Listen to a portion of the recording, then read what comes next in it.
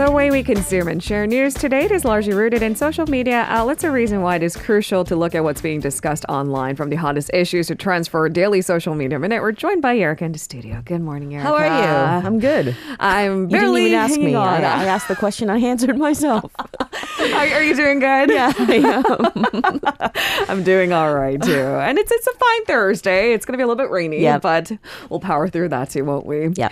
Let's jump into what's being most talked about online, to be honest with you. It was an emotional address by the Ukrainian President Zelensky addressing the U.S. Congress in English, urging leaders to fight for the right to die when the time comes.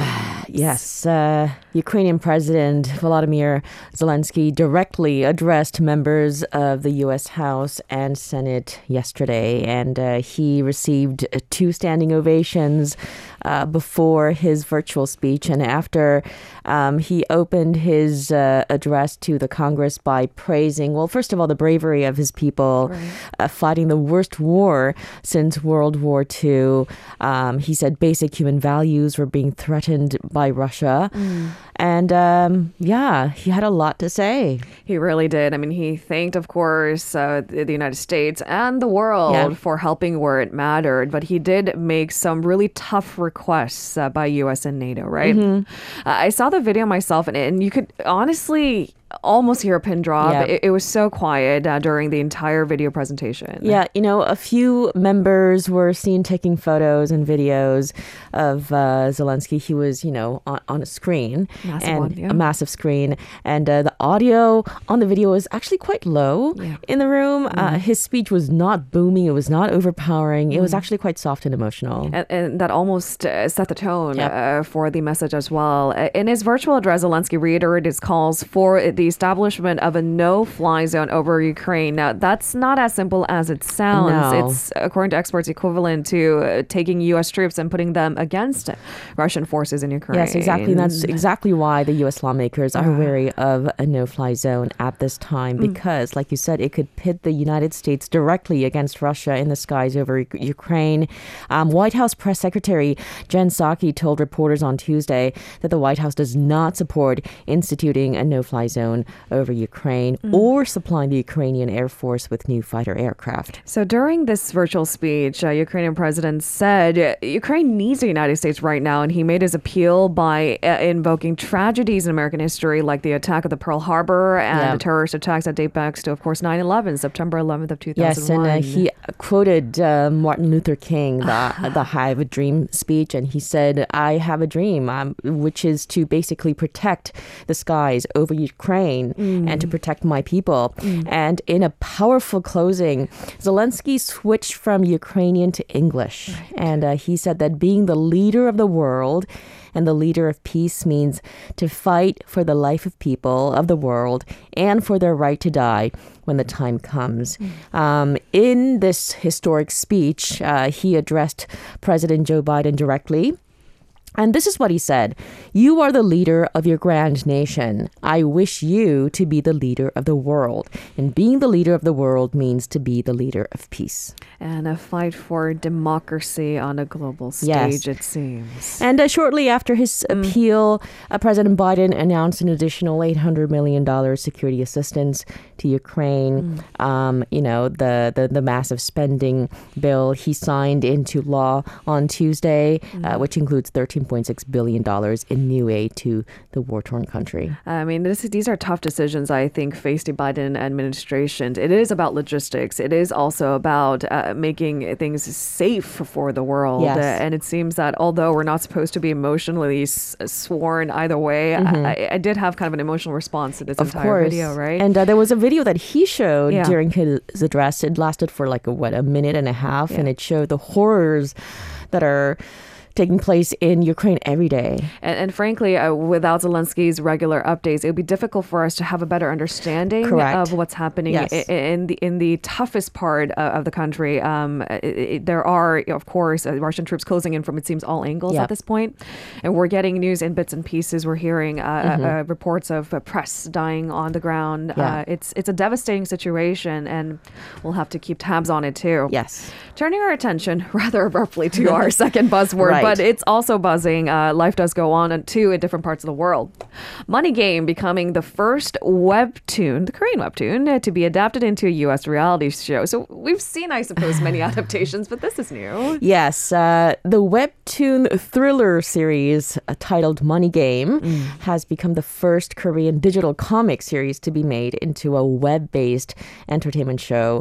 It's being produced in the United States.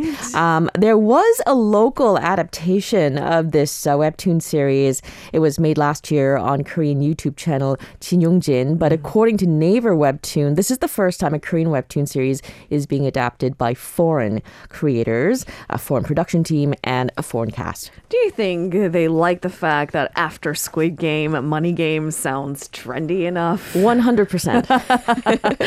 I do wonder, what is the premise of this new reality show? Well, it's going to be a 5-part show on the YouTube channel Jubilee, and the show features 8 participants who are kept in separate cells in a facility for 10 days. And their goal, the goal is to win the maximum amount of prize money.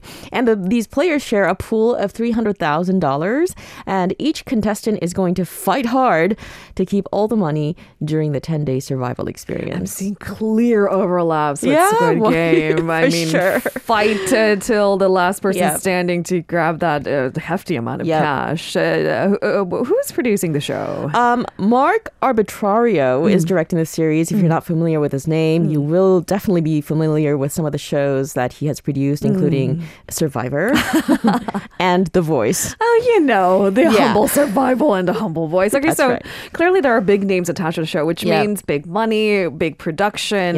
That usually has all the wow factors. What would make the show compelling for the viewers? Well, one element could be that the viewers could find the stories of the participants interesting because they come from different walks of life, all kinds of racial and religious backgrounds.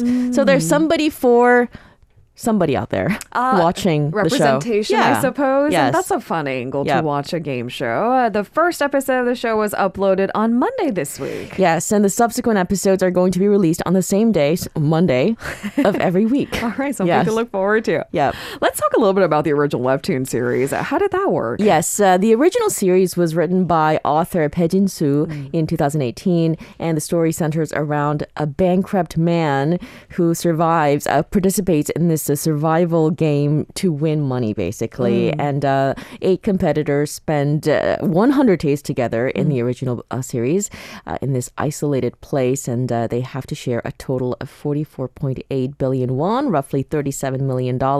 And in this fictional world, consumer prices are 1,000 times more expensive than in the real world in which we live today. So $37 million amounts to a lot less, a lot less, 1,000 times higher consumer prices. Yes. Now, Money Game and its sequel, Pie Game, are being reproduced, in fact, into an 8-part drama series here in Korea. And it features some big names, including IU and actors Lee Jun-yeol and Park Jung-min. It sounds good already. Lee Ji-yeon is a fantastic actor. Sometimes we forget because she's such a fantastic singer, and it's like God gave with all hands. Lee Jun-yeol and Park Jung-min, I mean, need I say more? This sounds exciting. And I'm seeing a lot of changes in Korean drama productions too, the way it's produced. I mean, an 8-part drama series, pre-Netflix, pre-streaming sites just did not exist. Right.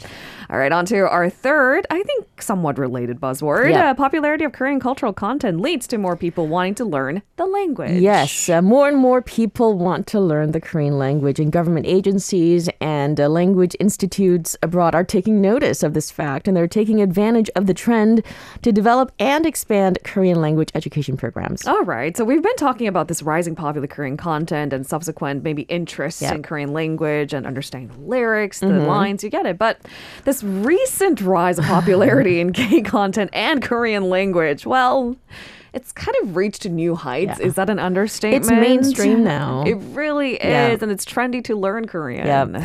So a report by the Korea Foundation showed that the number of Hallyu fans has increased 17-fold in the last 10 years to 156.6 million as of December last year. According to the language learning app Duolingo, Korean is the 14th most widely used language in the world. It's the second fastest growing growing language in the world after Hindi. I think I'm surprised on both grounds. Yeah. 14th most widely used language in the world. Right? Oh, yeah. Now, a study by the University Council of Modern Languages showed that between the years 2012 and 2018, the number of university students in the UK taking Korean language courses more than tripled. Well, there you have it. It's not a coincidence. We're adding more Korean words to the Oxford English Dictionary. That's right.